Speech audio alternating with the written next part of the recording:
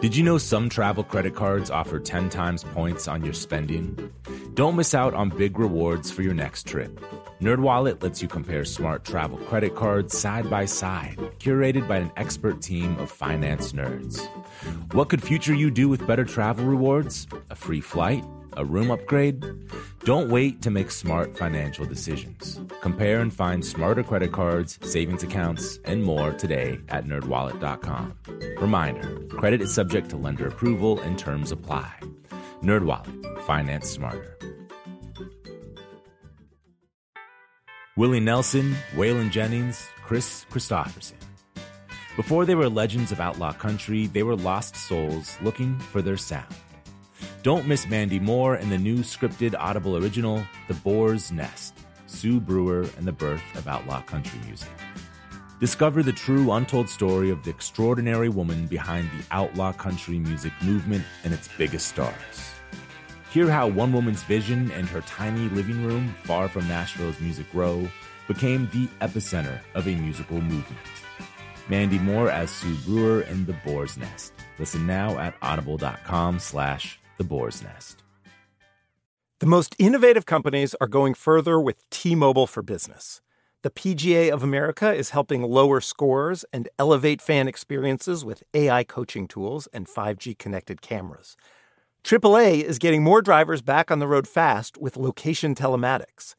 And the Las Vegas Grand Prix is powering race day operations with 5G connectivity, giving fans an experience at the speed they deserve. This is accelerating innovation with T-Mobile for Business. Take your business further at T-Mobile.com/now.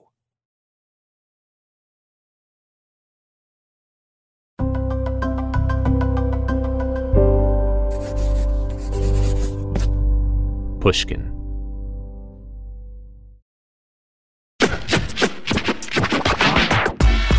A while back, David Byrne published a list of protest songs on his website. Billie Holiday's Strange Fruit was on there. So was Bob Marley's Get Up, Stand Up. And also more unusual choices, like Merle Haggard's Okie from Muskogee, which, if you've ever heard it, is a song not protesting for change, but against change. It's the song protesting protest songs. Needless to say, we loved all this at Broken Record.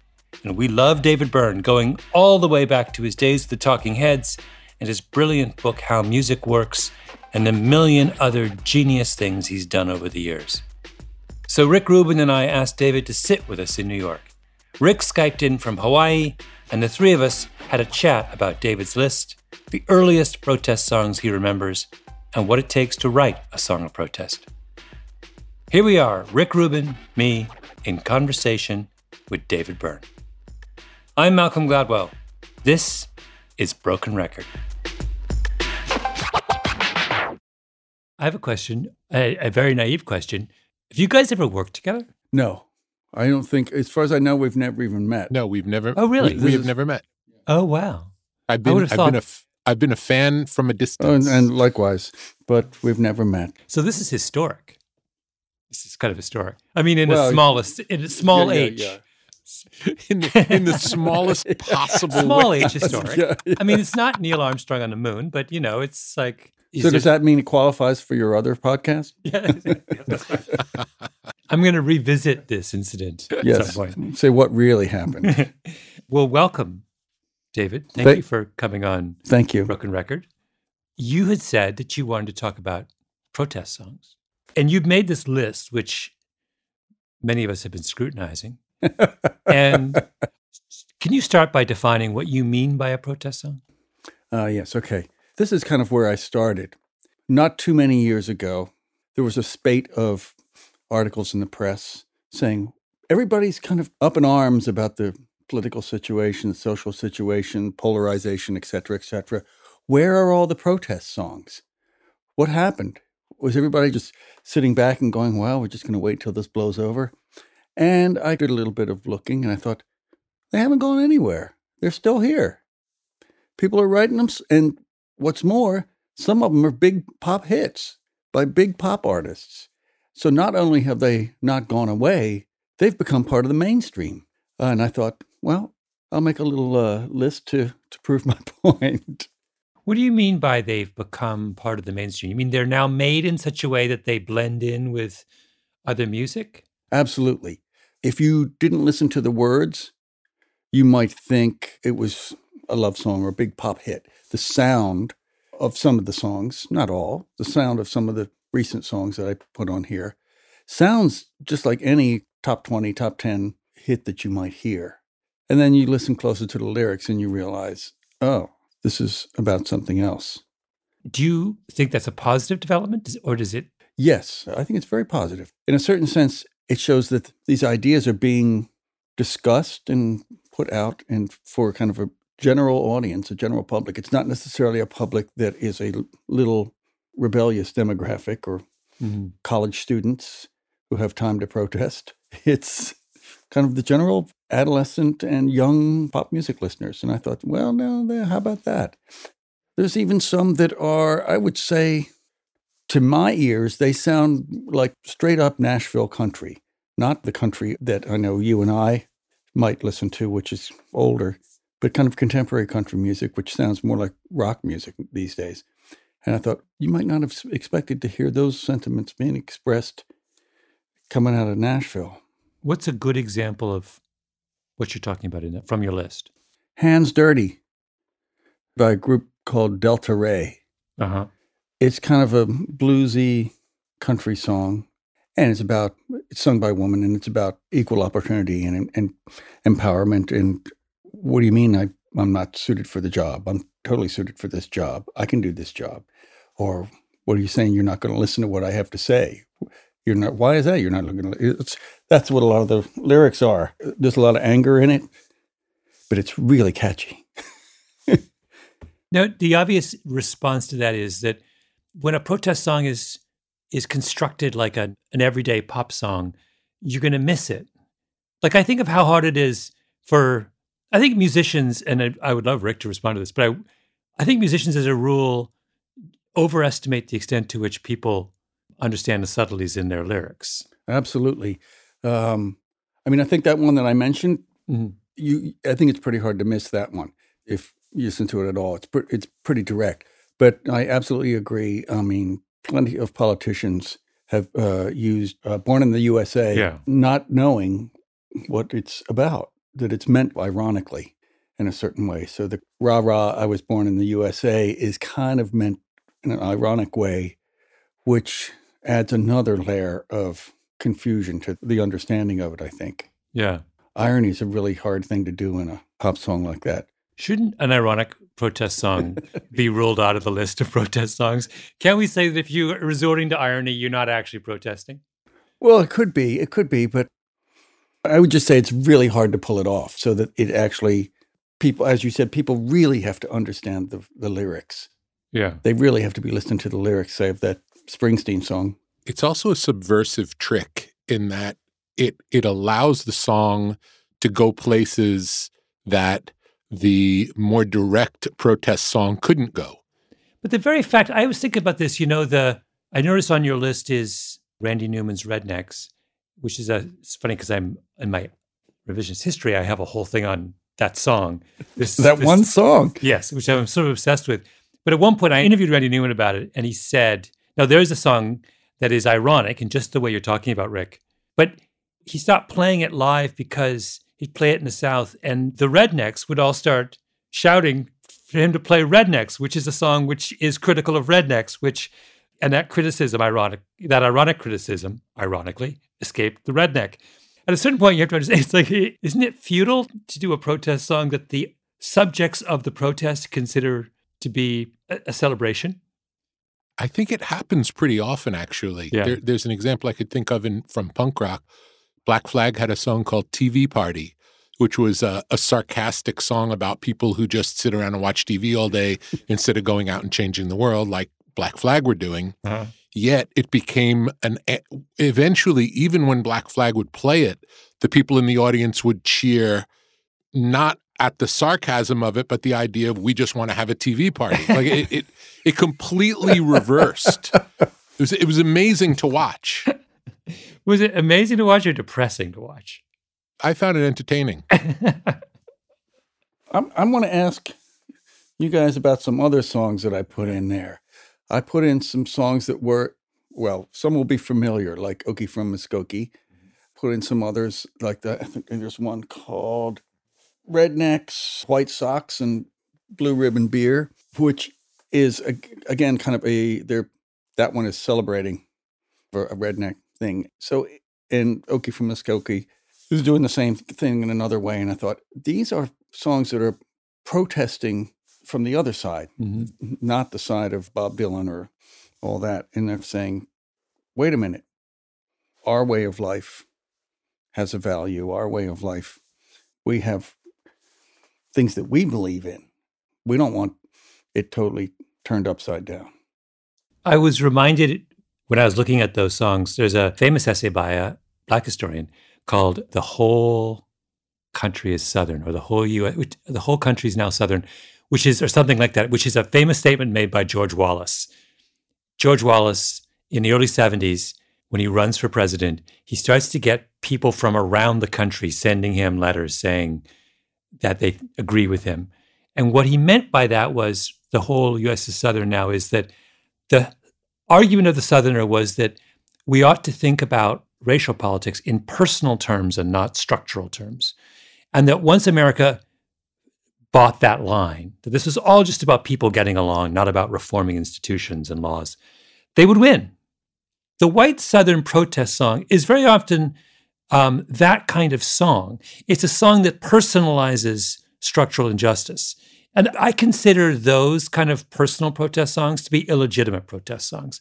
I think I have a Marxist position that a protest song to be a protest song has to protest unjust institutions. And if all you're doing is saying people are not nice to each other, like, I don't think Sunday Bloody Sunday is a protest song. I know you like U2. That's a why can't we all get along song.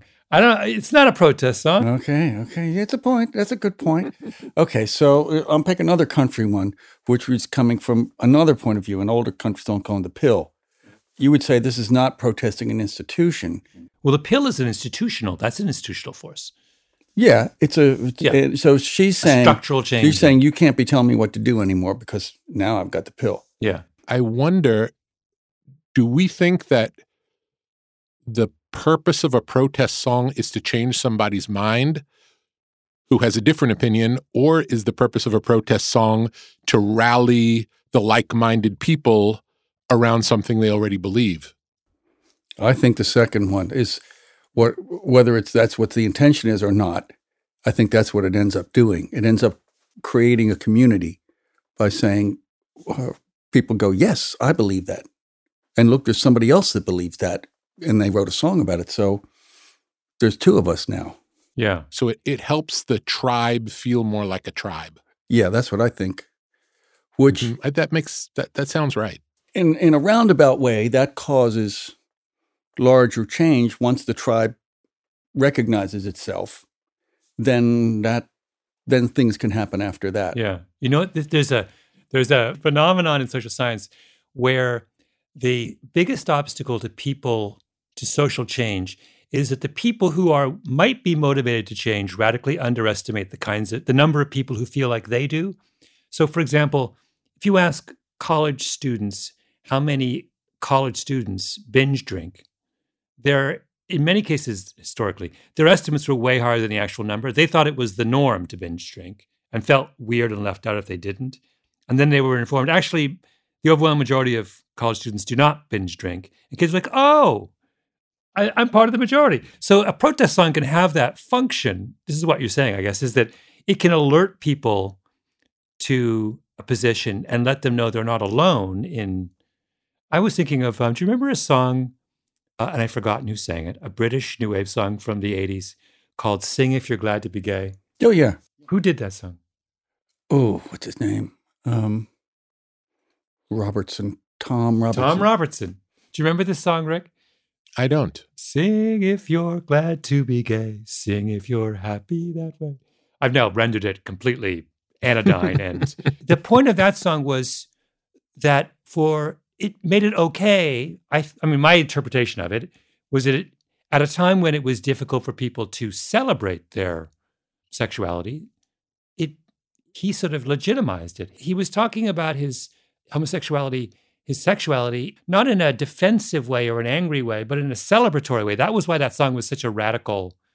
I don't know if I'm getting it wrong. Do you think? No. I agree. I totally agree. I think it was also had to do with the way he looked and things. He didn't fit any of the gay stereotypes. Yeah. He looked like just another punk rocker or new wave rocker, whatever. But that had that function that you're talking about. It was a rallying point for people who might otherwise be isolated or disaffected from their cause.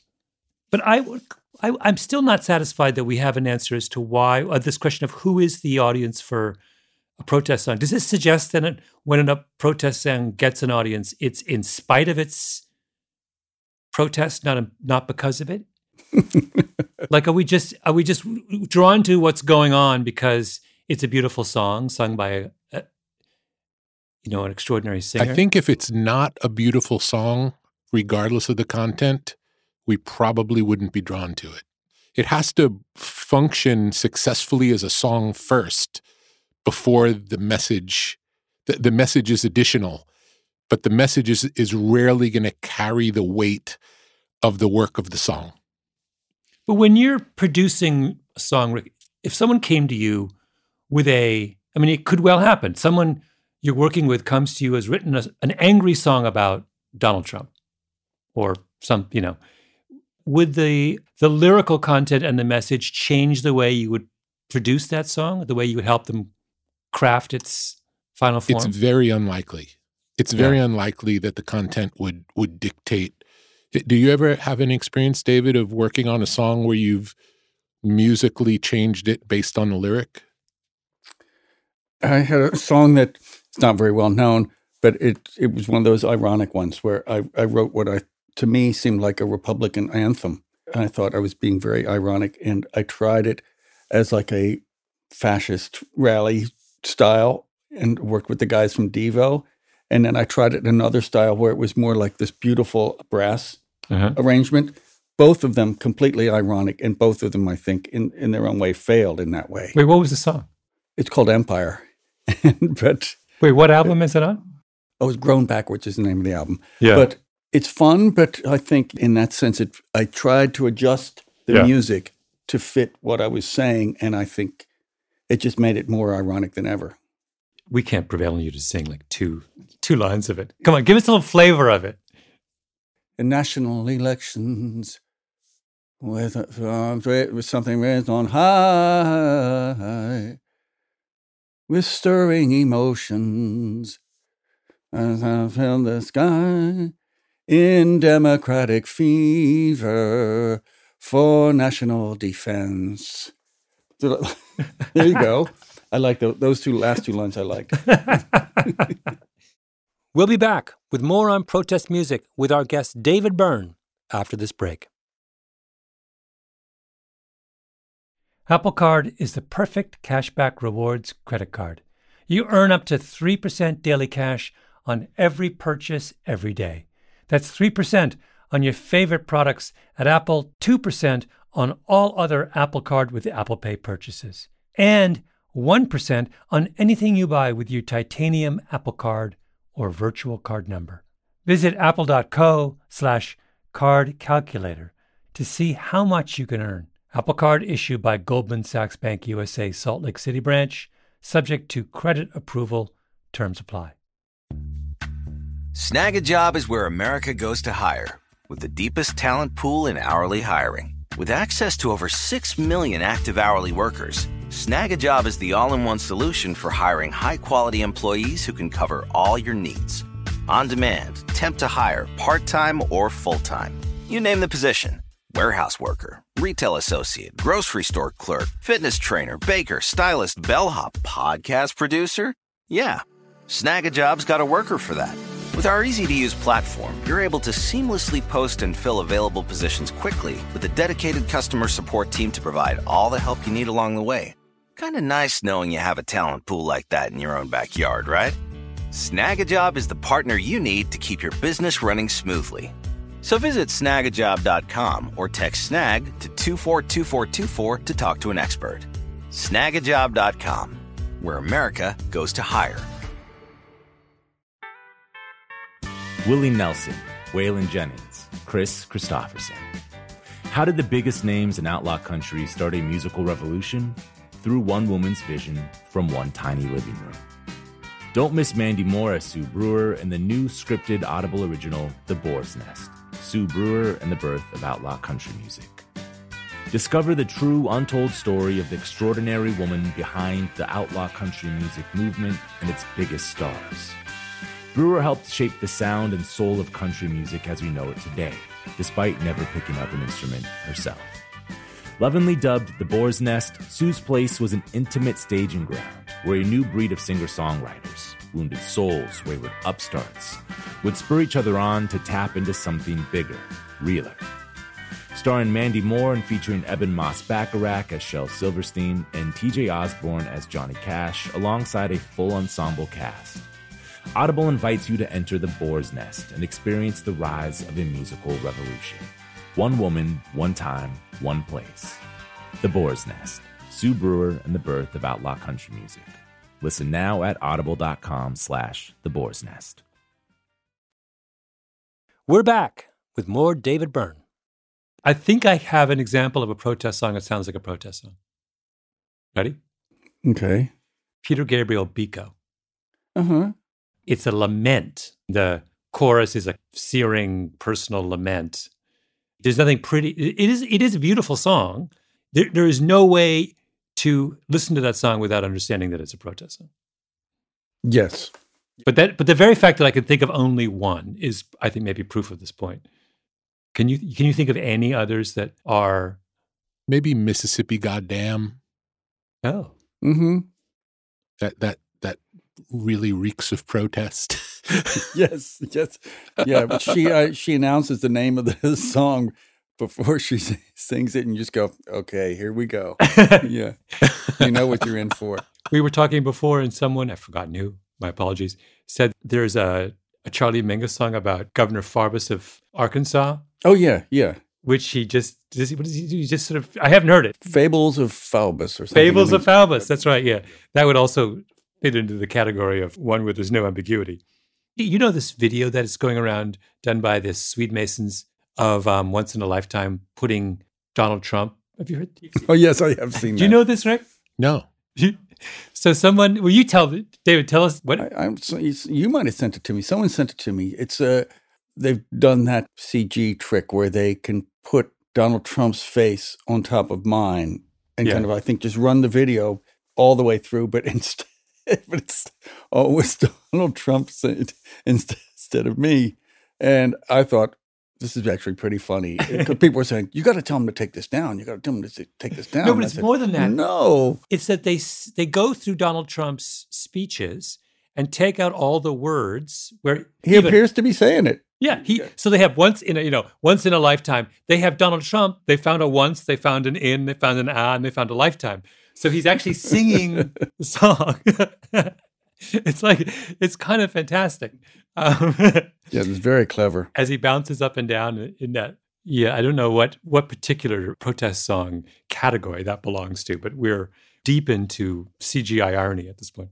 I have a question. I think to myself now, if I were to write a song that dealt with an issue or of some sort like that I would put it in someone's mouth, as some of these songwriters and singers do.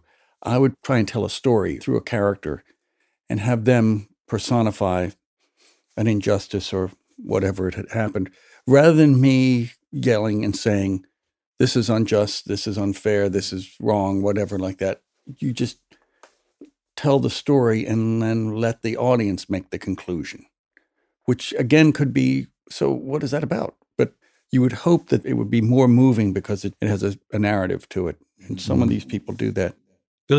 Steve Earle's Billy Austin. Yes, that was really great at that. But this is an interesting question, which is that there is so little third-person narration in popular music, which is weird only when you consider that in fiction, that's basically all there is, with some exceptions. The overwhelming, you would think there would be 1,000 songs filled with characters saying things, but there's very few. Randy Newman does it. In country, they do it from time to time, but there's very little of this way of storytelling, which I've never understood. Is it hard? It's just different. I think most musicians think of it as expressing their true selves. And I think the jump to that, using a fictional character to present your true self, is a step that a lot of musicians don't take. Bruce Springsteen probably comes to mind as someone who really does it well. He often portrays a character in his songs. But it's true that I think for a lot of songwriters and singers, it's deemed to be inauthentic if you're not singing about yourself. Yeah. I mean, but that's ridiculous. Well, okay. But no, this is an interesting question. I understand on an emotional level why they would, but that's not what fiction writers think. Yes, and it gets even more complicated because a lot of pop songs are written in the first person, where it's I did this and I did that. And they're not, the person that's singing it didn't write it. It's written by a professional writer or somebody, you have no idea who they are. And you go, and so there's a feeling that if the singer does it really well, it feels like it's their story that they're telling, but it's not. Is this why covers are as appealing as they are? Because you have a prior relationship with the song that they're singing, often with the person who wrote the song singing it first. It's clear then that the person covering the song is in character. Is that a fair statement as to why we like covers as much as we do? That's a good idea. I'll buy into that. I'm not sure, because when you hear someone sing a song that you're familiar with, you think of the song as the content, but you don't necessarily think of it as the person spilling their guts. If it's an already familiar song, it's more like, this is the way I would do this song if I wrote it. It's more like a demonstration of a musical angle or a direction than necessarily making it sound like the person who wrote it. There are occasions where cover songs hit the mark so well. The first one that comes to mind is "Nothing Compares to You," the Sinead version. I can't imagine. I know Prince wrote the song, but when I think of that song, I think of it as Sinead's song. A lot of people would say that about the song "Hurt," the Johnny Cash version. Mm-hmm. They would just say he just took it and now he owns that song. So you would think, yeah, when it's really well done, the fact that it's from somebody else just dissolves and you're identifying with something that somebody else wrote. You know what? This reminds me of when Ice-T got in so much trouble for Cop Killer. His response was, that was a character. Yes. And I think in one interview, he mentioned Psycho Killer, your song, and said the inspiration for Cop Killer was Psycho Killer. It was just a version. And what was fascinating to me was no one could accept the fact that he was writing in character. Whereas with you, it was clear that you weren't writing as a psycho killer. You were talking about a psycho killer, But with him, I wondered whether that was one of the forms in which, that one of the things we deny the group that we are excluding is we deny them the full reign of their imagination. And as we say, you can only be literal in your music. Whereas for people who are on our side of the fence, we will allow them much greater license. Also, if you listen to so much early hip hop, it's packed with fantasy imagery. Very little of it is face value of people speaking about their lives. It's usually more paints a picture of this opulent lifestyle that more often than not, those artists were not living but desired. And it wasn't probably until maybe NWA was the first time that the lyrics were like gangsters talking about gang-related things. That was the first time we heard that. Prior to that, it was more an arm's length relationship between the content and the artist. Is there a reason why the genre would have started that way and only moved to a more direct or authentic form a little later? I think maybe in the early days, I don't know that the people who were making it felt comfortable celebrating that lifestyle. That's a real radical shift. It's one thing to live in a rough lifestyle and then to sing beautiful songs. There's a long history of people doing that, going back to the Frank Sinatras of the world. But to sing about what's really going on it's a kind of a modern idea. Yeah. We'll be back with more David Byrne after the break. As listeners to this show, you probably consider yourself pretty smart. But how smart is your wallet? When you're looking to upgrade your wallet, it's time to turn to NerdWallet. Their expert team of nerds has the financial smarts to help you find the right financial products for you. Before NerdWallet, you might have paid for vacations with whatever was in your wallet. But you could have been missing out on miles you didn't even know you were leaving on the table. Now you can get a new card with more miles and more upgrades. What could future you do with more travel rewards? A hotel upgrade? Lounge access? Wherever you go next, make it happen with a smarter travel card.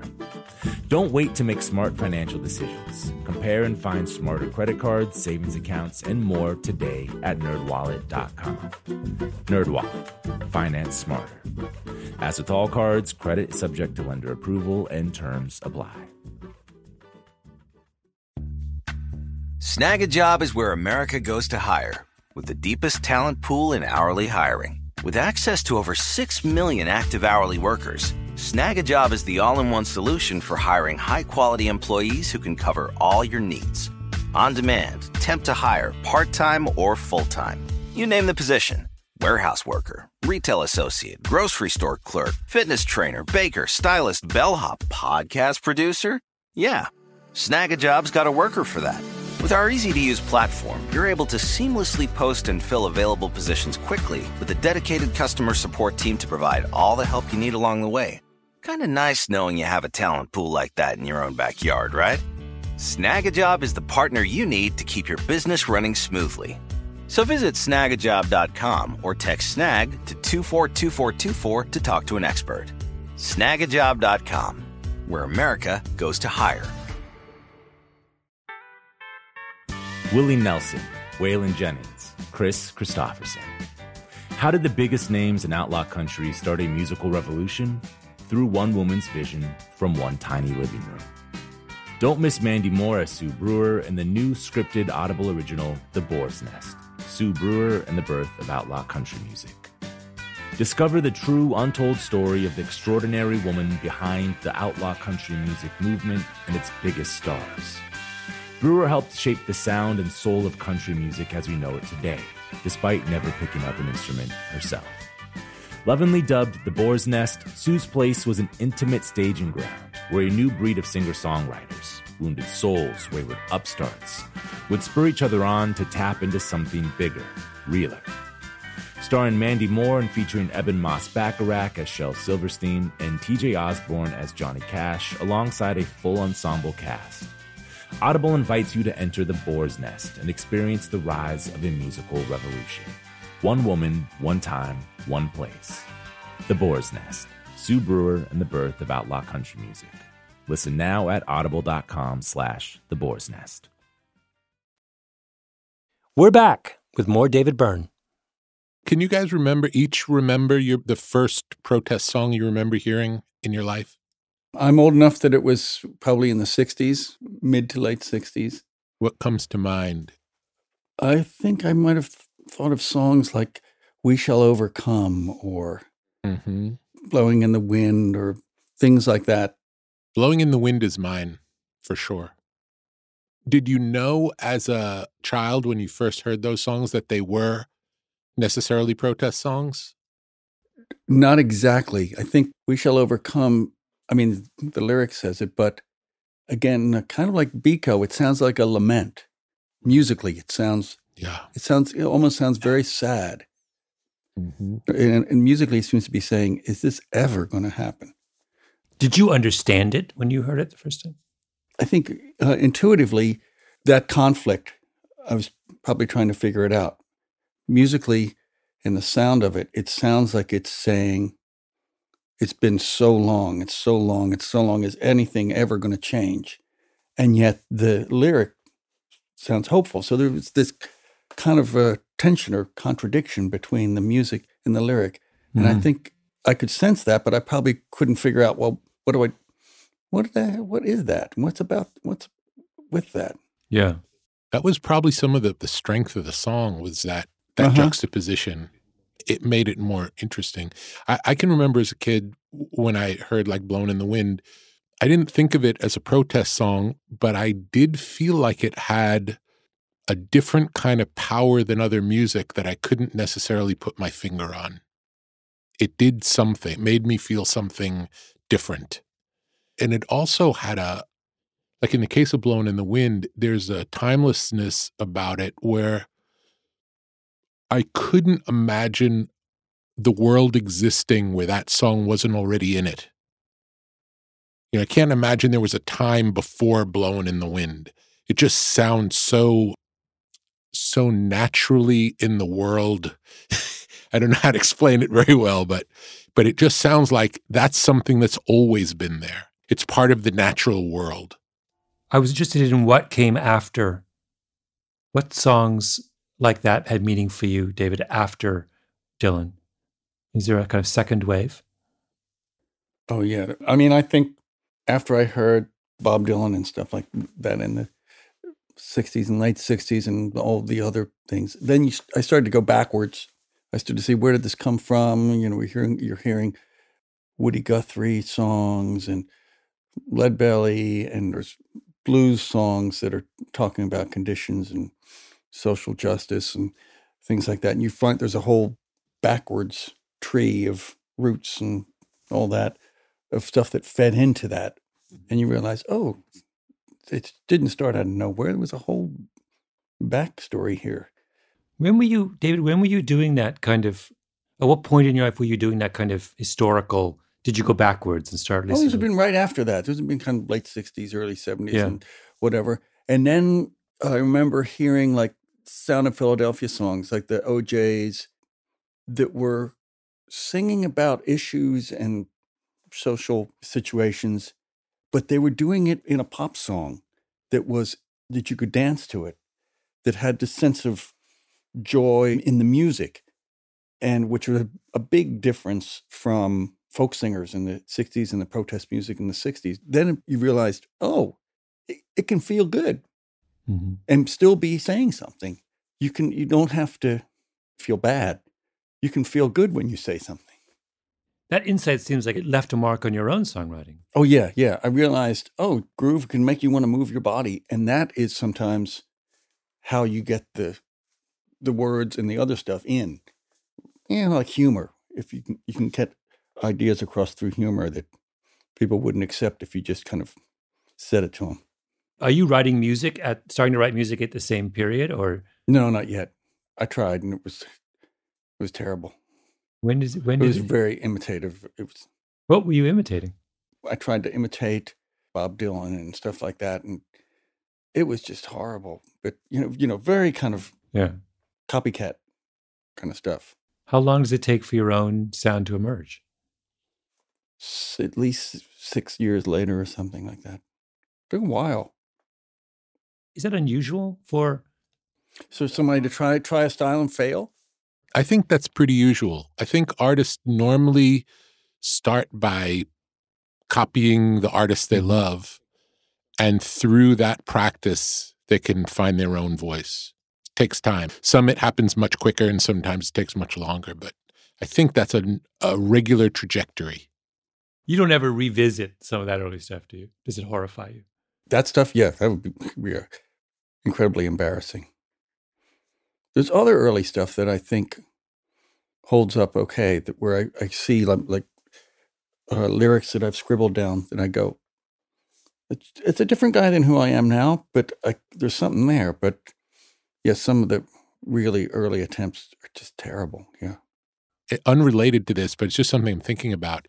When we talk about the artists who are primarily protest writers, it seems like the people who listen to them would be the tribe around them, whereas the more unusual case, and maybe the one that has the bigger impact, would be like Marvin Gaye. Because Marvin Gaye went from singing non-political songs to all of a sudden having what's going on, this very political, so a very popular artist changes what he's singing about to all of a sudden get very political. And it seems more revolutionary than the guy who's always been singing the political songs. Well, the songs are incredibly catchy, and the production is beautiful, and you're totally sucked in just by the music alone. And then there's all the lyrics. It's one of the things, it's interesting, like when we think back about the Clash, we really think of them as a political group. Yet if you listen to their songs, maybe a third of them are political, maybe less. So many of the songs are, my baby drove up in a brand new Cadillac. There's so many traditional songs mixed in. And I think that may have played into why the Clash were as popular and transcendent as they were. Even though we think of them as a political band, it was more that it was a balanced. They didn't put the politics before the music. It was just one of their moves to the basket, let's say. And their image was so. I just remember the London Calling album cover, and just it took you aback. Like they just presented as being so radical and disruptive. They didn't even, it's funny you mentioned that about Rick, because I would have, in my memory there, everything was political, but you're right. You'll be surprised if you listen back with that focus, how many songs were not political. Yeah. I always wanted Rudy Giuliani to have his campaign song be Rudy Can't Fail. That's great. How did he not do that? That's great. What? Was there no one in Rudy Giuliani's inner circle who was like, here's your song? I mean, if Reagan can do, whoever it was, whatever Republican person did, used Born in the USA, then Rudy Giuliani can do Rudy Can't Fail, which is even that may be asking too much of the inner circle of Rudy Giuliani.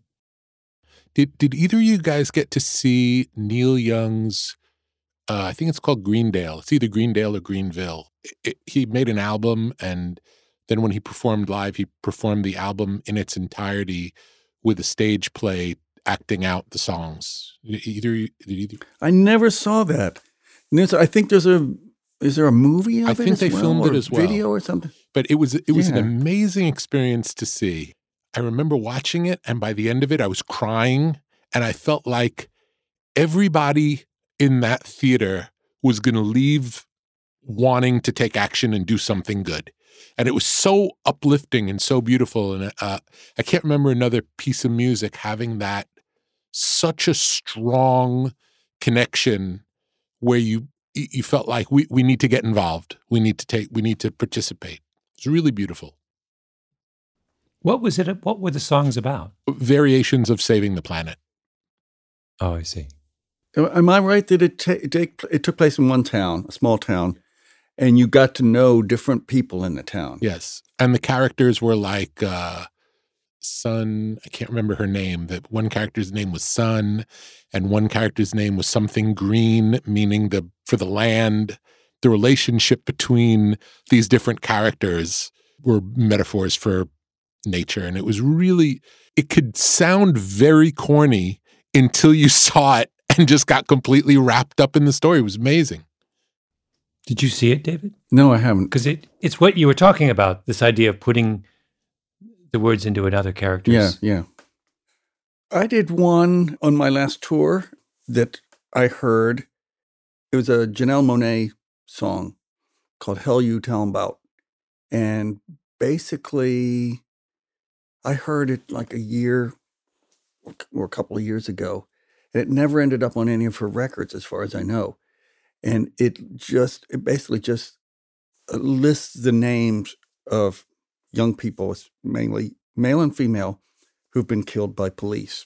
Trayvon Martin, and the song is just like, say their name. So it's an act of remembrance and an act of like, don't forget this.